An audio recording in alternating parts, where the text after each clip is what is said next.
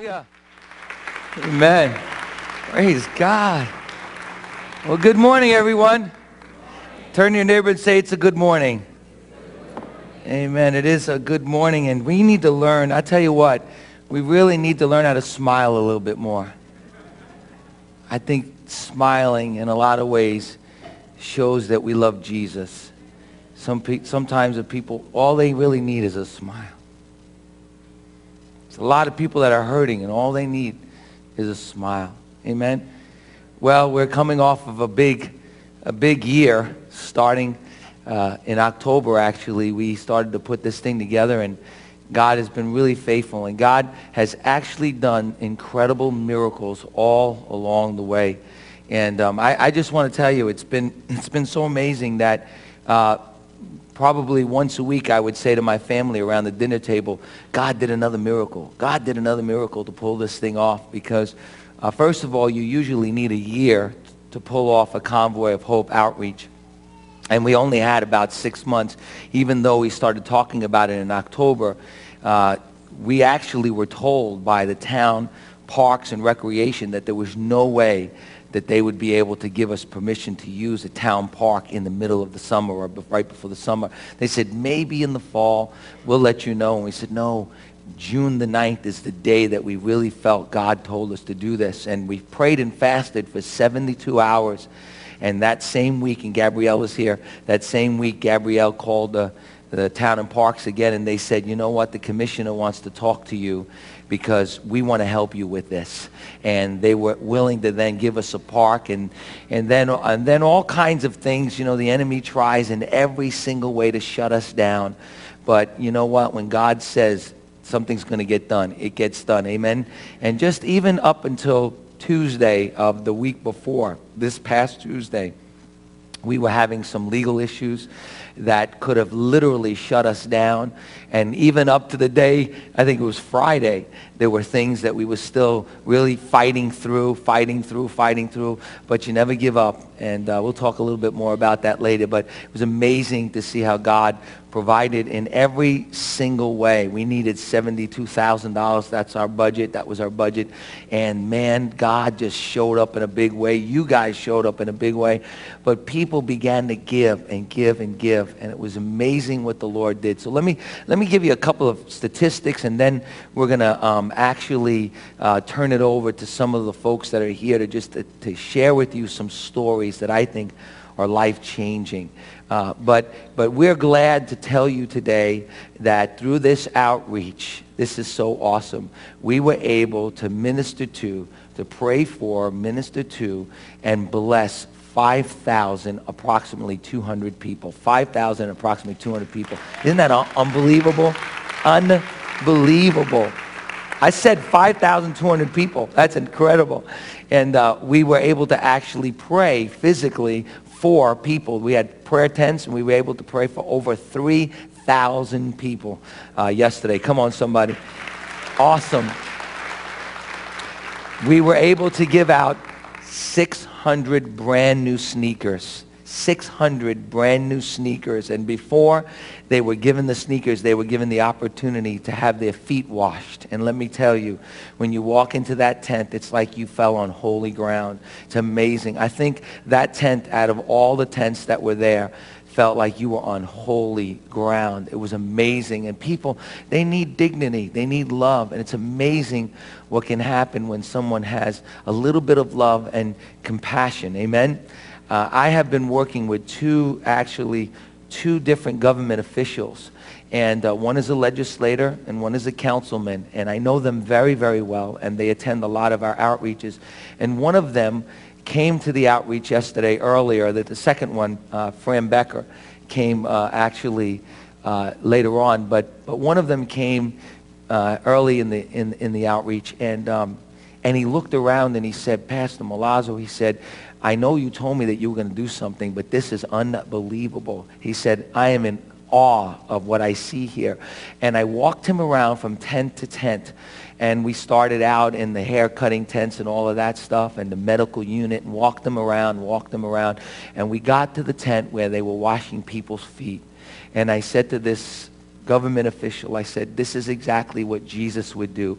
People need love and dignity.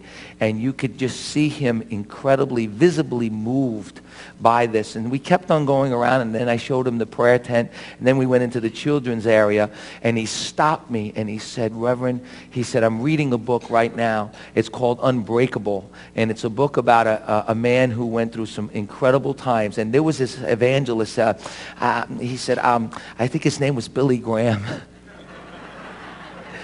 And he said he told the story about how this man came to know God, and he became born again or something, you know. And I stood in the middle of the field with this man that I know for years, and I shared the gospel with this government official, and he put his arms around me and he said, thank you so much, man. I'm telling you what, God is up to something big, something big. And that's just one of the illustrations of the key people that God touched yesterday through this whole thing. About 135 to 150 people gave their lives to Jesus yesterday. Somebody say amen. I mean, literally are going to be followed up. Many others were prayed for. We don't know all the people that actually gave their lives to Jesus, but those are the ones that we got cards for that we're going to be able to follow up with. Isn't that incredible? Isn't that awesome to think about what God has done? And you know, the church, the greatest miracle of all in this whole thing is not the fact that we ministered to 5,200 people, which, you know, is an incredible number of people that came through that, but it was the churches, 40 plus churches that got together and they said, we don't care who gets the credit. You know, you didn't hear the names of churches. You heard Convoy, Convoy, Convoy. You didn't hear Bethlehem Assembly of God. You didn't hear the names of churches. What you heard was Convoy of Hope, that there's a group of people, there's a group of churches that are gathering together. And 40 different churches gathered together. And these were pastors, many of them that I never met before in my life. And that I said, can you join us to do this together? And today we have a relationship with one another. And the pastor said, please, Pastor Steve, don't let this stop. This is powerful. We need to do this again next year. Come on, somebody. Unbelievable. And I think, and I believe with all my heart, the greatest miracle, even though all those other statistics are miraculous, the greatest miracle of all was that the church is getting its act together and working together as a team. I think we are the sleeping giant that the world needs and the devil is afraid of, and God is awaiting for that giant to arise. Let me tell you one other story that I thought was such a powerful story. We actually opened the doors at 10 o'clock, but there were people that lined up at about 9 o'clock. And I was kind of getting concerned because I saw there was maybe a couple of hundred, maybe 400 people that had lined up before the thing happened. And I had forgotten that it started at 10. You know how I am. I'm amped up. I was ready to go at 4 o'clock yesterday morning. You know, like, come on, bring it on, right? And so I forgot. So I'm like, man, there's not enough people. So I go out. Me and Peter, Pastor Peter, we went out and we actually handed out more and more. We got to get more people. Peter, what are we going to do? We got to get out there and get more people. And so we're handing out flyers. And I come back and I forgot. And I'm like, you know, where are the people? You know, it's like 400 people. And somebody reminded me, Pastor Steve, it's only 9:30 in the morning, you know. And so my daughter, at about 9:45, my daughter says to me, Dad, she says, I'm over at the food distribution center. She said, and Dad, I will never forget this. She's 17 years old. She said to me, Dad, I will never forget this. She said, a little boy and his mom came to get some groceries, and he looked at his mom and he said, tonight, Mom, we get to eat. And I thought to myself, that's why we do what we do. That's why we do what we do, because Jesus told us to feed the poor.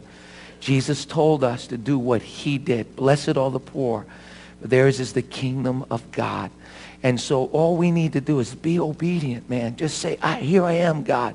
And God will use us. I'm going to do something unprecedented. This is kind of like an old-fashioned testimony service. But I'm going to ask Gabrielle and Pete if you would come. But we're going to invite a few of you that you just heard a story. Now, let me tell you something. I'm pretty tough on this, all right? So if you start preaching or you take more than 2 minutes, there's a trap door right here.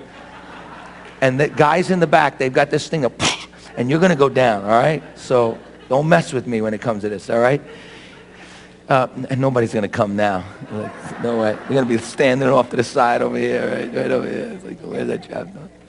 But if you have a story, and just a few of you, if you have a story, something that, man, everyone else needs to hear, maybe someone when you were washing somebody's feet, or someone when you were giving them groceries, could you come for a moment? Does anybody have a good story? Please don't keep it to yourself, because this is what's going to help other Christians get involved. Anybody have a good story? Just come up quickly. I know somebody's just going to move any second now. Come on, somebody help us out. Just a few stories. Anybody? Yeah, come on up, Robert, real quick. Come on up. Come on up. Yeah, yeah. We'll keep you right here so you won't be afraid of the trap door. Praise the Lord. Yesterday, me and my prayer partner, we were the intercessory prayers to walking around the grounds and praying. And, you know, the rain had started to come down to drizzle. And we prayed, and like in a few minutes after we prayed, the Lord stopped the rain twice. And then the sun came out that I hadn't even needed my shades, you know. So that was God, you know, that was really a miracle, and I was so pleased and so glad the Lord answered our prayer quickly. He didn't take long. Amen. Thank you, Barbara. Thank you, Barbara. Yes, Sharon. Anybody else? If you want to come, just come quickly. I worked in the grocery area, and what happened was we helped the people to the car with their groceries.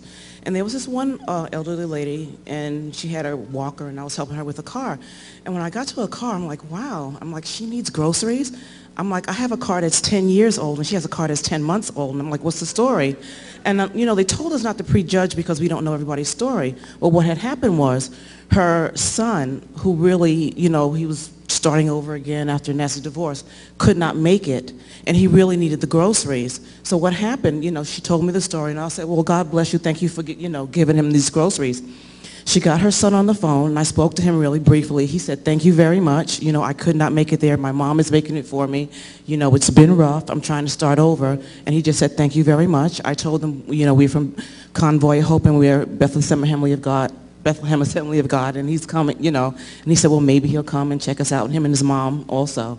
So I thought that was a blessing. Amen, amen, amen. Thank you. Yes. Anybody else, if you want to come, if you have a story? Hi.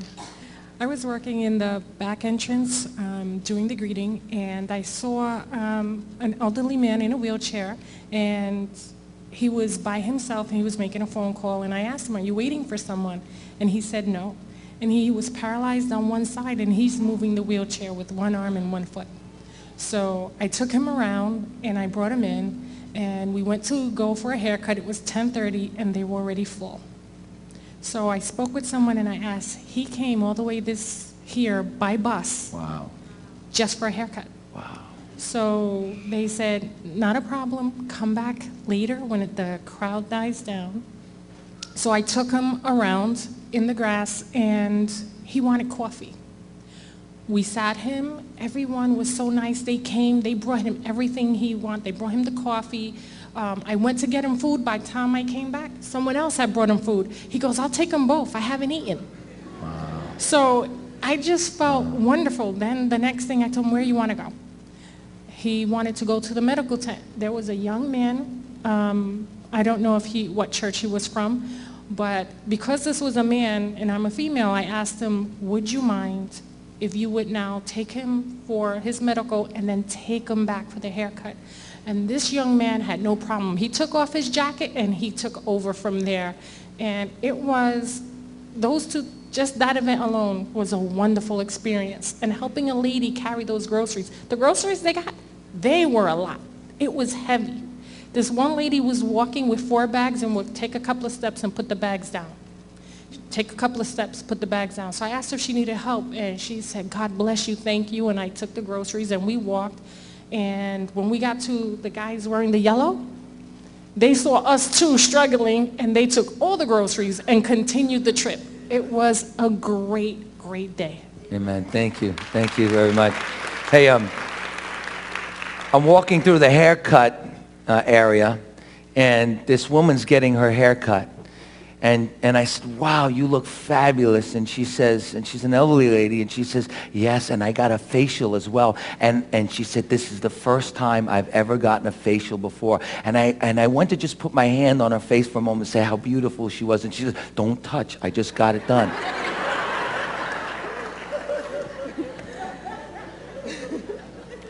Yesterday was amazing. I actually was at the community services representing House of Hope as well as Bethlehem. And there were several people that came that truly moved me, but this one in particular was actually a lady who said her best friend's house was just burnt down. She had 7 children. One was in a wheelchair. And she didn't know we existed. So I proceeded to tell her that we will supply the clothes. Please give us a call, give us the sizes. If she can't make it, I'll drive the clothes to her for her children. So that was really, you know, when you think that you're going through a lot, just to hear these stories really moved me, and I had no complaints about anything when I got home. So I really, the experience really moved me and helped me to get closer to God and understand why I'm here. Amen. Amen. Amen. Amen. Hi, good morning, everybody. I was in the tent where they're washing the feet, and I started greeting everybody because that's what I love to do. I love to greet people. And I told one of the guys that was washing the feet, listen, when you get tired, just let me know, and then I go in and we'll start washing feet. And this guy just probably took about an hour until he got tired, and then he came back to me and he says, it's your turn. So I went and I asked this other lady who's my sister-in-law's mom, and she was helping me too. And I don't know, for some reason, at the time that I went to sit down and start, preparing the water and putting gloves on, and, at the same time I was like, oh my God, I don't know how, why am I going to start watching people's feet? I didn't want to start doing that. I was like, oh, it's like, I don't know, it's kind of like dirty. I don't know. I felt like kind of gross about it. But then at the same time, God said to me, Teska, stop. This is what I did when I was.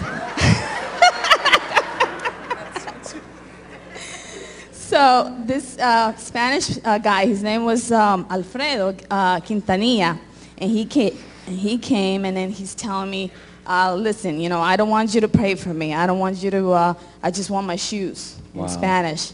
And then I'm like, listen, do you know God? Have you accepted Jesus Christ? And he's like, no, I don't want to accept him. And then he's like, why? He's like, because, right now I don't think it's the time. And then he goes to me, well, I said, do you have a job? And he's like, no, I don't have a job. Do you have a job for me? And then he goes, well, I don't know why God told me to ask you this, but in my company, there is my boss is actually hiring somebody right now. Do you have the experience? He's like, yes, I have my own tools. And then I'm like, well, give me your number. I'll see what I can do for you. And then when I said that, he goes, okay, Seska, please pray for me. And I'm like, see? I'm like, I don't know why God put you here, but, but I mean, it's, it's a pleasure for me to just even tell you that God loves you.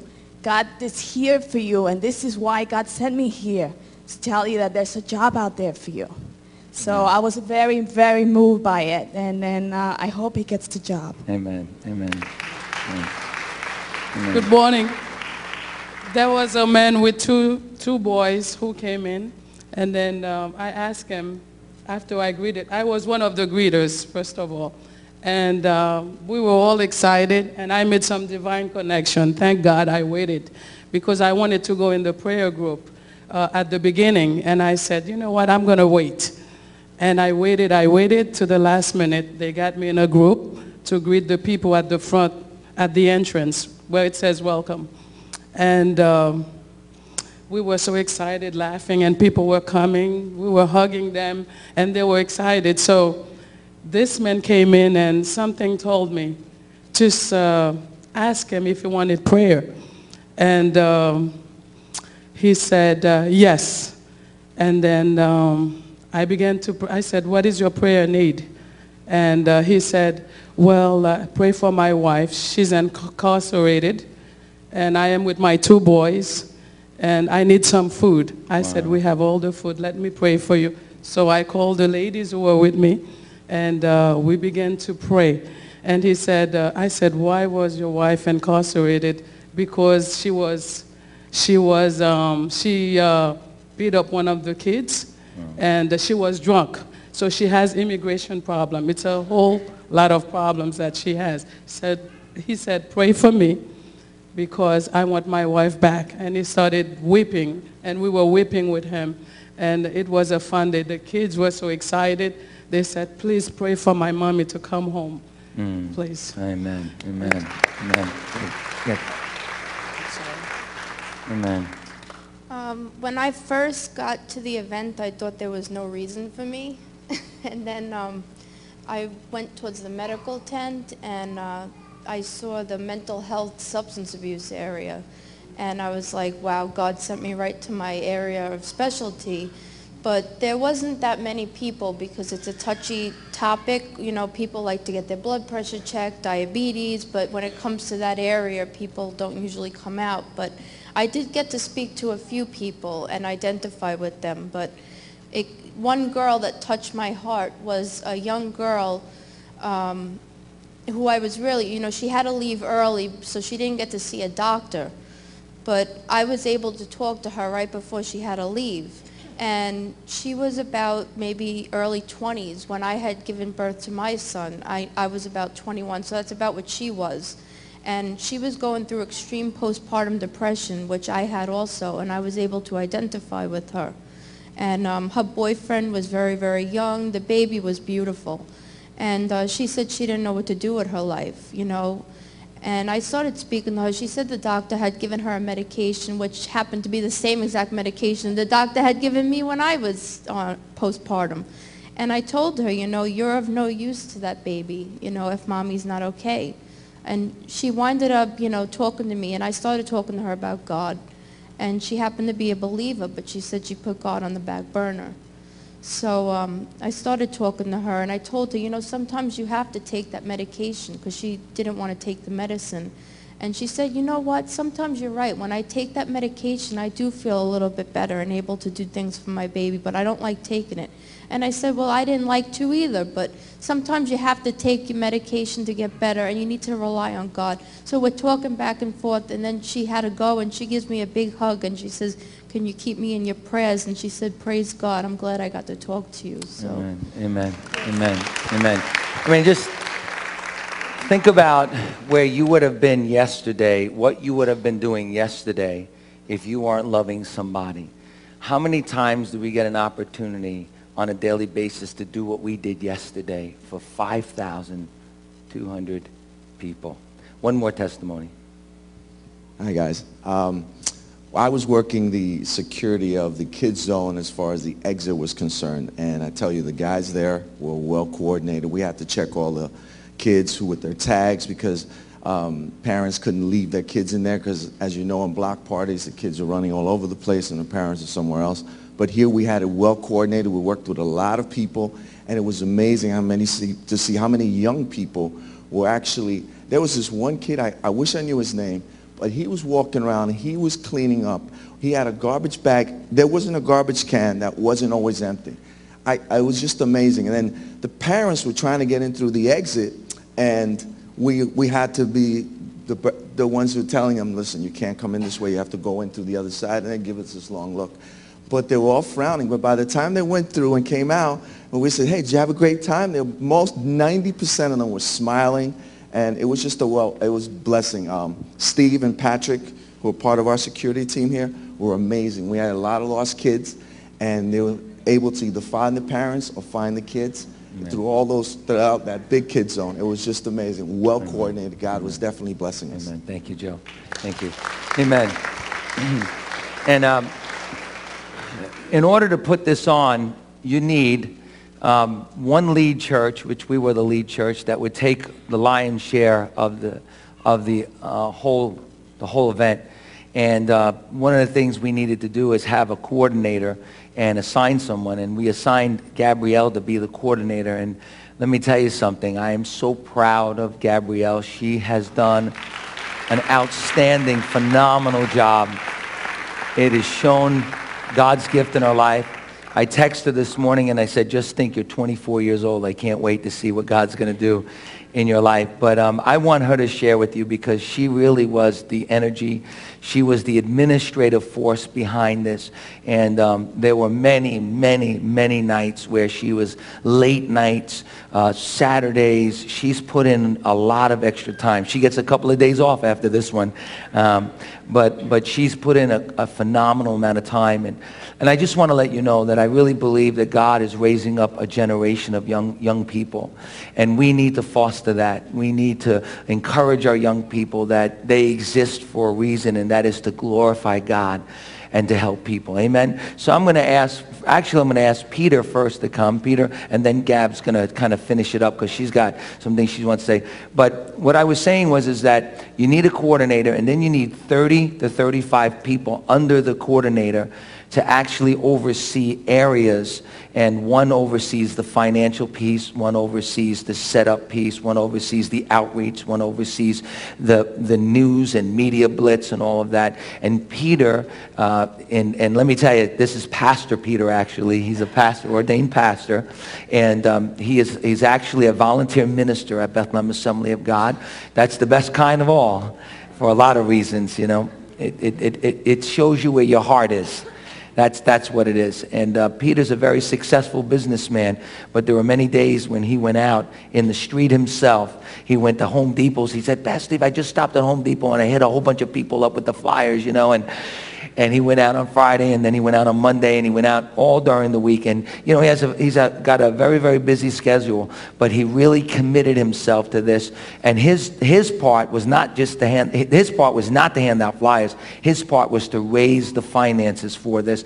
And I just want you for a few moments, Pete, to just tell everybody what the Lord did through that whole area. Praise God. Yes. Hello? Got me. Praise God. When Gab came to me about 6 months ago and said she asked me to do the financial part of this whole thing, I was really excited. And then she said to me, but this is how much we have to raise. And I said, oh my God, how are we going to do it? But then I was reminded of Matthew 17, where God says, he said, if you have the faith the size of a mustard seed, I could tell this mountain to move from hither to thither. And he did. God is a mountain-moving God. He will do exceedingly abundantly above all that we could ask or think. I just praise his name and I just thank him. We still have money coming in. I have checks at home that I have not even submitted yet. We have money left over for next year's budget already. So give God a good praise offering. Hallelujah. Thank you, Peter. Hallelujah. Amen. Good morning, everyone. I want to share a verse with you that's been with me for the last year, but especially a lot recently. The leaders that I was working with, just God put it on their hearts to keep texting me with this verse or telling me this verse in person, and I just want to share it with you. It's Galatians 6:9, and it says, let us not become weary in doing good, for at the proper time we will reap a harvest if we do not give up. And we didn't give up. None of us gave up. And I just want to stand here before you today and just say thank you. Thank you for your support. Thank you for your encouragement. We wouldn't have ever been able to do this without you as a church, as individuals, with your special gifts and your special talents. Even if you don't think you have any, I think God showed you yesterday that you did, that you do have those gifts and talents. So I just want to thank you all for everything that you put into yesterday. And thank you for praying for me, and thank you for praying for everything that happened yesterday. I felt your prayers. On Friday night when we had the volunteer rally, for all of you that were there, I didn't expect that many people. I was expecting maybe 900, 1,000 people. We had about 1,500 people on Friday night. And I didn't even see everybody come in. I was sitting down in the front, and I turned around, and I saw all of these people, and I just felt like I was going to fall over. And then when I was on the stage and everyone was praying for me, I really felt like I was going to fall over. There was people around me holding me up because the Spirit of God was just so strong in that room. And really, it was because of your prayers that this all came about. So I just want to thank you again. Thank you so much. It wouldn't have been possible without you. It wouldn't have been possible. Keep praying for Convoy of Hope, for our leadership team, that they get some rest, and we'll keep an ear out and an eye open for more stories, because it doesn't end here. Thank you. Amen. Thank you, Gabrielle. Thank you. Great job, guys. Great job. Hey, and the greatest miracle is what God is doing in the lives of God's people, to be able to go and reach people that are hurting and lost. And I'm glad to tell you that we said we needed 1,000 volunteers, and yesterday we had 2,100 volunteers. Come on, somebody say amen. 2,100 volunteers. That is so exciting. We're talking about today, actually, we're talking about having 2 of these same events, one on Eastern Long Island. We already have, that's another miracle. God's already raised up a church and a pastor who said, I'm going to lead it in Riverhead or in that area. And there are pastors that are telling me today, Pastor Steve, we've started a movement among the churches. Let's keep it going. Amen? Praise God. Just for a few moments, I won't keep you long this morning, and everybody said that's a lie. But anyway, I'll try my best, okay? If you would turn with me to Mark, and we're talking about painting a picture of a portrait of an unlikely hero. And this morning, as we continue, I actually want to use Jesus as our role model. Obviously, everyone knows that Jesus was born into poverty. Jesus actually could have been on that line. He could have been one of those people that we were washing their feet, because he was born in poverty. He was born in a stable. He wasn't born in a palace. He was a carpenter's son, and back then they didn't have the union, so carpenters didn't make as much as they did today. Nothing was appealing about him. The Bible says in Isaiah that he had no form or comeliness about him that we should desire to say he is such a handsome or appealing, charismatic person in his own physical appearance. And he died as a criminal. And so he is an unlikely hero. And in Mark chapter 5, we see Jesus modeling for us what it means to be a real unlikely hero. In Mark chapter 5, Jesus gives us the mark of a great hero. Let's read together as we look at the background of this scripture. We know that Jesus is coming from the region of the Gadarenes. He actually crossed over the Galilean Sea, and as soon as he gets over to the other side, there's a man who meets him, and he's demon-possessed. And the Bible says that Jesus says, "What's your name?" And the man said, "We are legion, for there are many." And Jesus casts out the demon from this man. He's in his right mind. He wants to follow Jesus. And Jesus says to the man, "You go and tell everyone else what God has done for you." And now he gets back into the boat, and he goes over to the other side. And as he gets over to the other side, there's a crowd of people that are pressing against because they've got need. Just like what we saw yesterday, crowds of people waiting to get something that they needed, whether it was food, whether it was a miracle, whatever it was. Yesterday was an illustration of 5,200 people that were coming, pressing against us, having a need, and we, Jesus, the body of Christ, meeting that need was incredible. But the Bible says that they were pressing against. Mark chapter 5, verse 21, when Jesus had again crossed over by boat to the other side of the lake, a large crowd gathered around him while he was by the lake. Then one of the synagogue rulers named Jairus came there. Seeing Jesus, he fell at his feet and he pleaded earnestly with him, just like that man. "Oh, please pray for my wife. Please, please pray for my family. My little daughter is dying. Please come and put your hand on her so that she might be healed and live." Remember, the people on the other side of the lake told him to leave. Why? Because he had cast out a demon, and they were so afraid. He actually cast out legions of demons that they were so afraid of him. Can you imagine? Jesus does a good thing, and they tell him to leave. And now he comes to the other side of the lake, and he meets a man who is desperate. He meets a man who is so desperate that he falls at his feet. Notice, he's a ruler of the synagogue. He's a Jewish ruler of the synagogue, and rulers of synagogues don't fall on their knees and beg a carpenter to heal their daughter. But he was so desperate. This man was so desperate that he would do anything to get his daughter healed.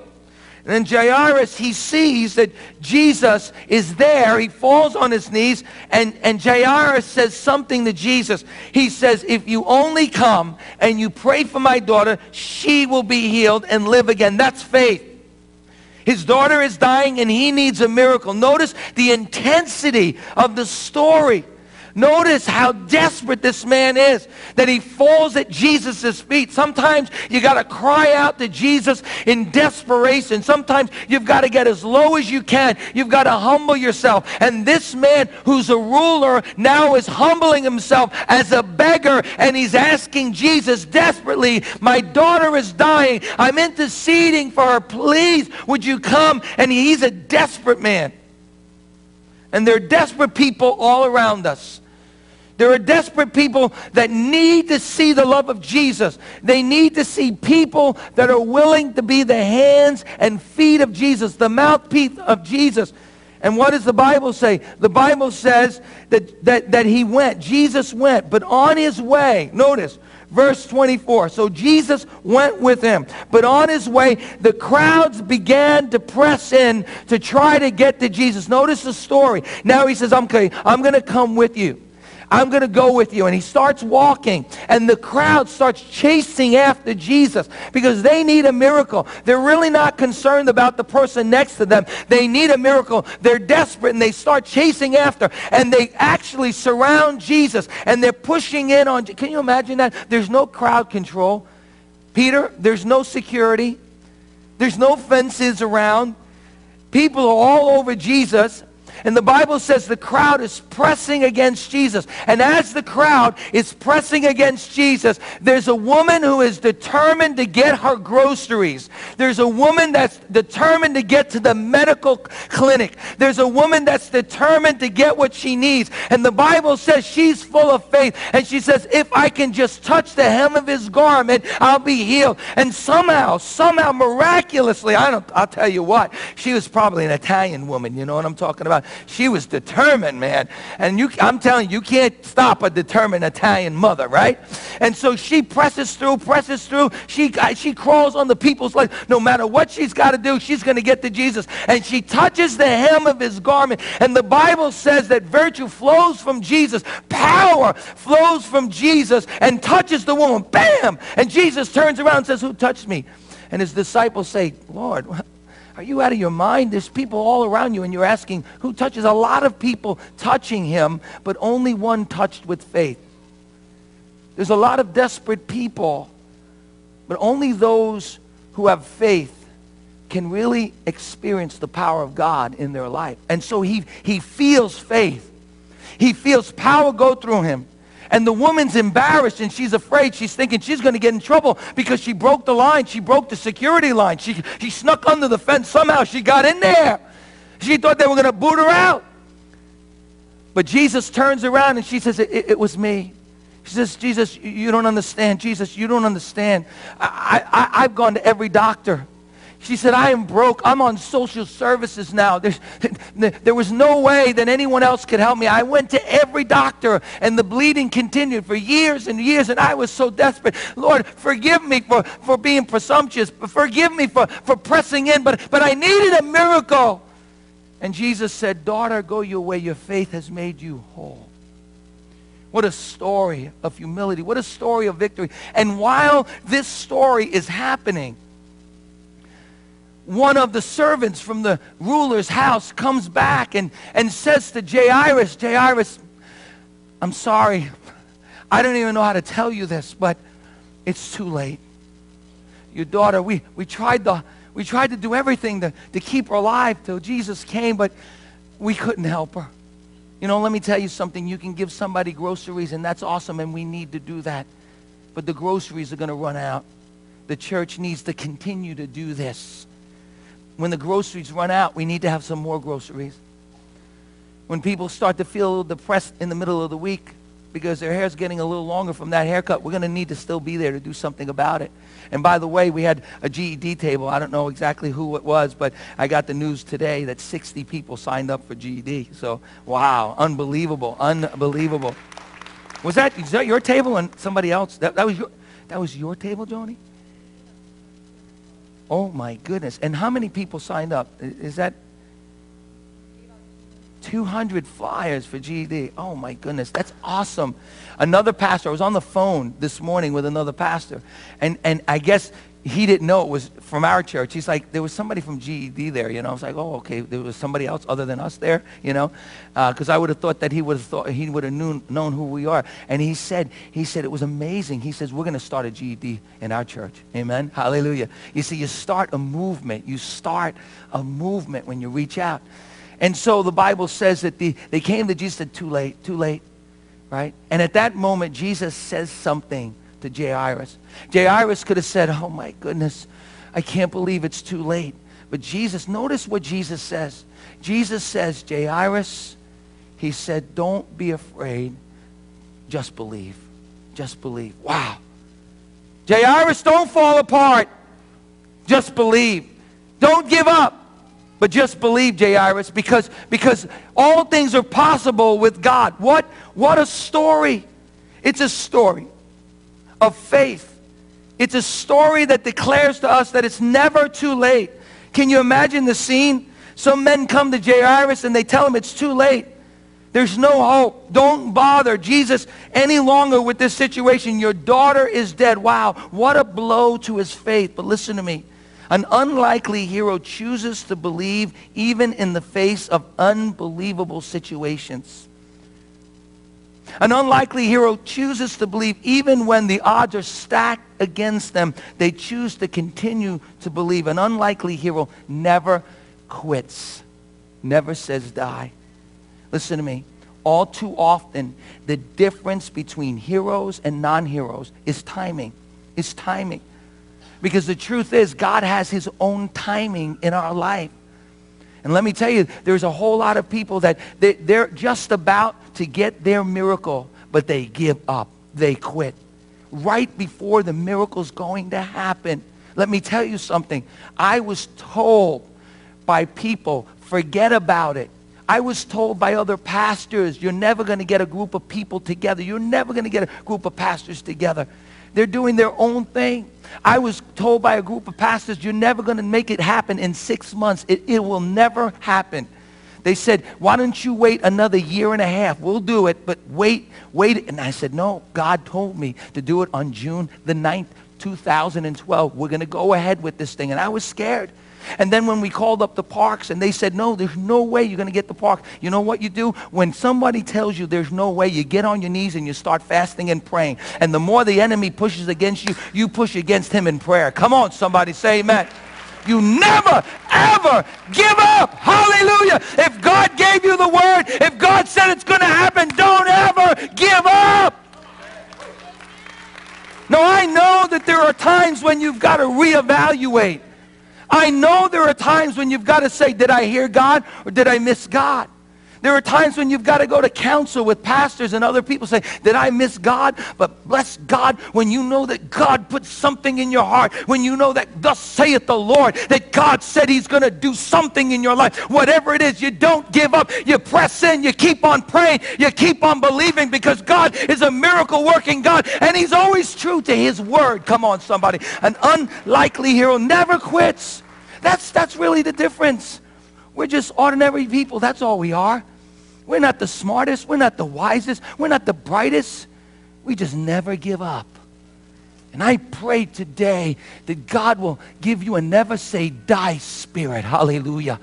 And I pray that God would give you a tenacious spirit. That's the problem with too many Christians. They're really wimpy. They're wimpy.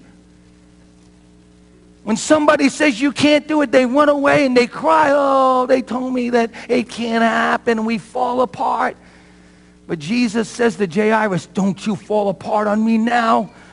Don't you give up now. There's a miracle that's waiting in your house. Don't you give up, but just believe. Hallelujah. The difference between non-heroes and heroes are heroes Decide, I'm going to believe God against all odds, and I'm not going to quit. Notice what it says. It says, ignoring what they said, Jesus told the synagogue ruler, don't be afraid, just believe. Everybody else gave up. It's time to bury her. It's time to accept the fact, Jairus, that she's dead. It's time to weep and mourn. It's time to give up and let go. But Mark chapter 5 tells us Jesus ignored them. Friends, let me tell you something. There are certain people you need to learn how to ignore. I mean, just smile, but ignore them. Be nice. Be Christ-like. Yes, sister. Hallelujah. God bless you. Hallelujah. And ignore them. Because there's always going to be critics. There's always going to be cynical people. Listen, we put this whole thing on, and I can't tell you how many people came over to me after the whole thing was over. They didn't give me 5 minutes to rejoice and celebrate. They were already telling me, but Pastor Steve, oh, it was nice, Pastor Steve, but what about this, but what about that? You know what? I was like, yes, yeah. God bless you. I want to smack you right now. Hallelujah. I didn't tell them that. No. Pastors are not allowed to say that, right? Yeah, call security. They'll smack them. Now, there's a time when you have to listen, but there's also a time when you need to say, that's not from God. Get thee behind me, Satan. That's not from God. Oh, your child, your son is never going to make it. That's not from God. They'll never get saved. That's not from God. God will never use you. That's not from God. It's impossible. Hey, let me tell you, when somebody tells you it's impossible, it's never of God. Why? Because all things are possible with God. Come on, somebody. Hallelujah!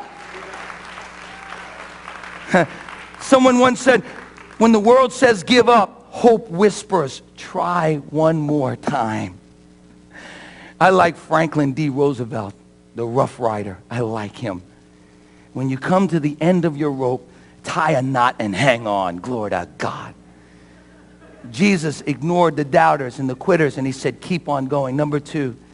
Oh, I like this one from Winston Churchill. He's another one of my heroes. He was kind of rough around the edges, but he said, when you're going through hell, keep going.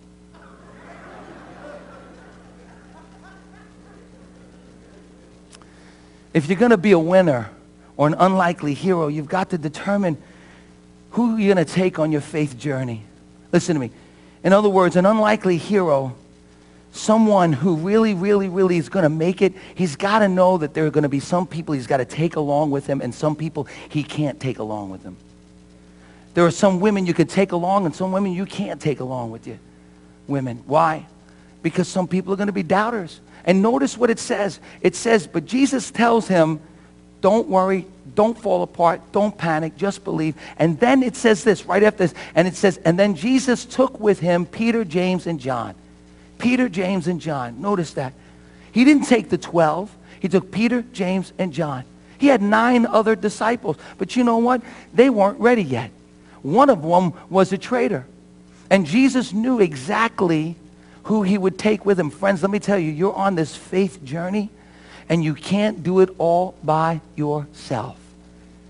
You will never be able to do it all by yourself. I know Christians, they think, I'm just going to do this all by myself. You can't.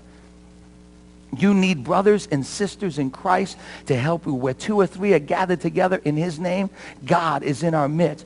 Iron sharpens iron. And the Bible says a 3-fold cord is not easily broken. We need brothers and sisters that will come along, people of faith, people that we can say, I want this person with me. Friends, let me tell you, I surround myself with some incredible people. In fact, I have a better staff than I am. They make me look really good. But let me tell you something. I surround myself with people of faith. I surround my people of prayer. I surround myself with people that love the Lord with all their heart, soul, strength, and mind. Friends, let me tell you, I've said this before, I'll tell you again, it's hard to soar like an eagle when you hang around with turkeys. You can't hang around with turkeys.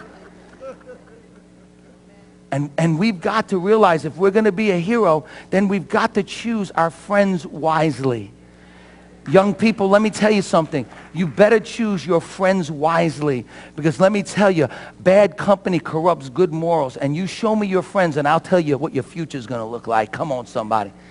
And we've got to decide that we're gonna surround ourselves with people of faith. That's why we need small groups. If you're in my foundations class, your next stop is small group. Everyone needs a small group where we can be encouraged, where we can mentor other people, where we take people along with us. An unlikely hero never lets the crowd, listen to me, never lets the crowd dictate what they're gonna do. Now, crowds are scary. How many of you have ever been afraid in a crowd? Come on, let's be honest. You know, it might be a crowd of people that are anti-Christian. It might be a crowd of people that just really intimidate you. But you know what? An unlikely hero never allows the crowd to dictate what they're going to do. And friends, the crowd is against us today. Like never before, the crowd is against the Christian. We are swimming upstream, and we are going against the tide. People in governments are telling us today that we should believe this and not believe this. They're embracing things that are an abomination to God. Let me tell you something, friends. We never let the government, we never let people around us that are people of unbelief dictate what we believe and what we do. You see, if you're going to be a hero, you've got to choose. You've got to decide, and you've got to realize you're always going to be swimming upstream and going against the crowd. But God will give you strength. He'll give you courage, and God will give you whatever it takes to get to the other side. Come on, somebody say amen. We can't allow the crowd to dictate what we do. And I love this, an unlikely hero, they can see things that no one else can see. Listen to me. An unlikely hero is an ordinary person who is the incubator of vision. Notice what it says in verse 38.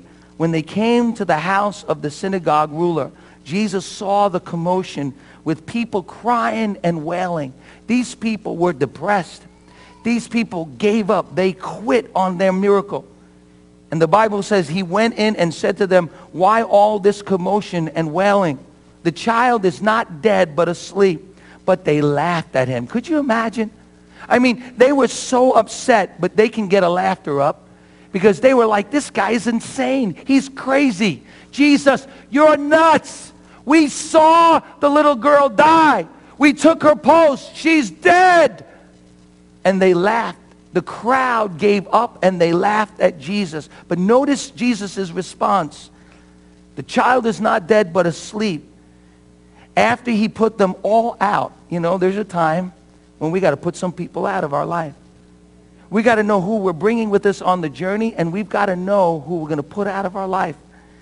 He took the child's father and mother and his 3 faithful prayer warriors who were with him and went in where the child was. See, Jesus was never hindered by the crowd. Everyone was against him. Everyone fell apart. Everyone saw a dead girl. Jesus saw a living girl. Hallelujah. You see, a hero is one who is an incubator of vision.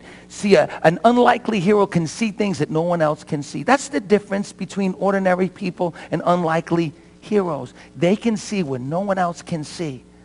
They can see life where everyone else sees death. They can see hope when everyone else sees hopelessness. They can see faith when there is no faith. Come on, somebody. They can see life in a graveyard. Hallelujah. Ezekiel, do you believe that these dry bones can live? Only you know. Ezekiel, prophesy in faith. Be an incubator of vision. These dry bones can come alive again. Friends, let me tell you something. It takes people who can see a whole area filled with 5,200 people. And it takes a person of vision to say, you know what? We can raise up the volunteers and we can get the networks together and we can raise the finances. Why? Because God can do anything. You know what? A hero of the faith sees things that no one else can see. Listen to me. The truth is, if you're going to see miracles in your life, you've got to begin to see beyond your problem today. You've got to be able to see beyond your situation, and you've got to see a God that's a whole lot bigger than your situation. The year that King Uzziah died, I saw the Lord high and lifted up. That's faith. Seeing beyond the problem. And I want to ask you a question this morning as I close. What do you see? Think about that for a moment, please. What do you see? When you pray, what do you see? The difference between a beggar and a child of God who knows their God is that the beggar begs and pleads because he doesn't know for sure if his God and his Father loves him. A child of God says, God, I know you love me. I know you have a plan for my life. And I know your word. And every promise in your book is yes and amen in Christ Jesus. I don't come as a pauper. I don't come as a beggar. I come as a child of God because I can see what no one else can see. I can see God opening the windows of heaven and pouring out a blessing upon my family. Opening the windows of heaven and pouring a blessing upon my life. I can see Jesus ministering to the hurting. Why? Because I can see life where there is death.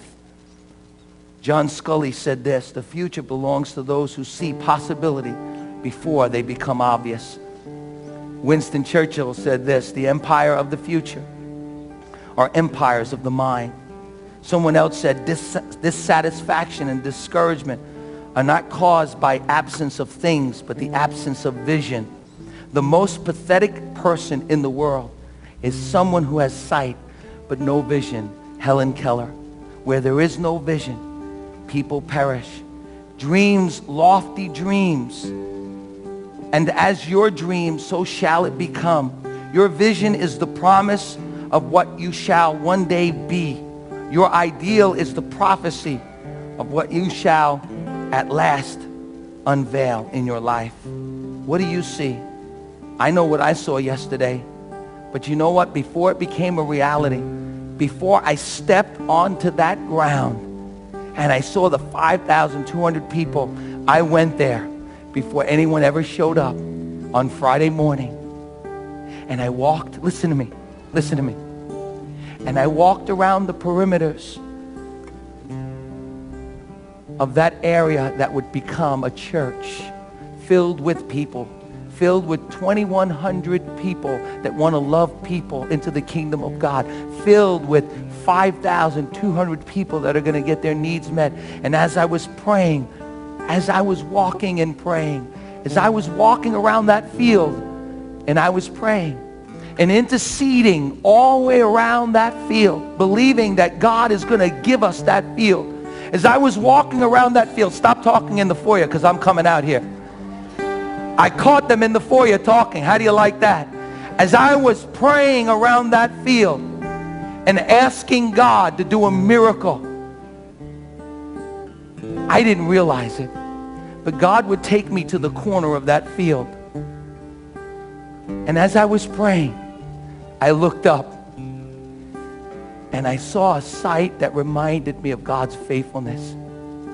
I looked up and I saw a tower, and it was the tower to Nassau Community College. And I stopped and I began to weep, because when I looked up at that tower, I remembered a 19-year-old kid who was going to Nassau Community College, who didn't know what God wanted to do in his life, that one day stood right in front of that tower.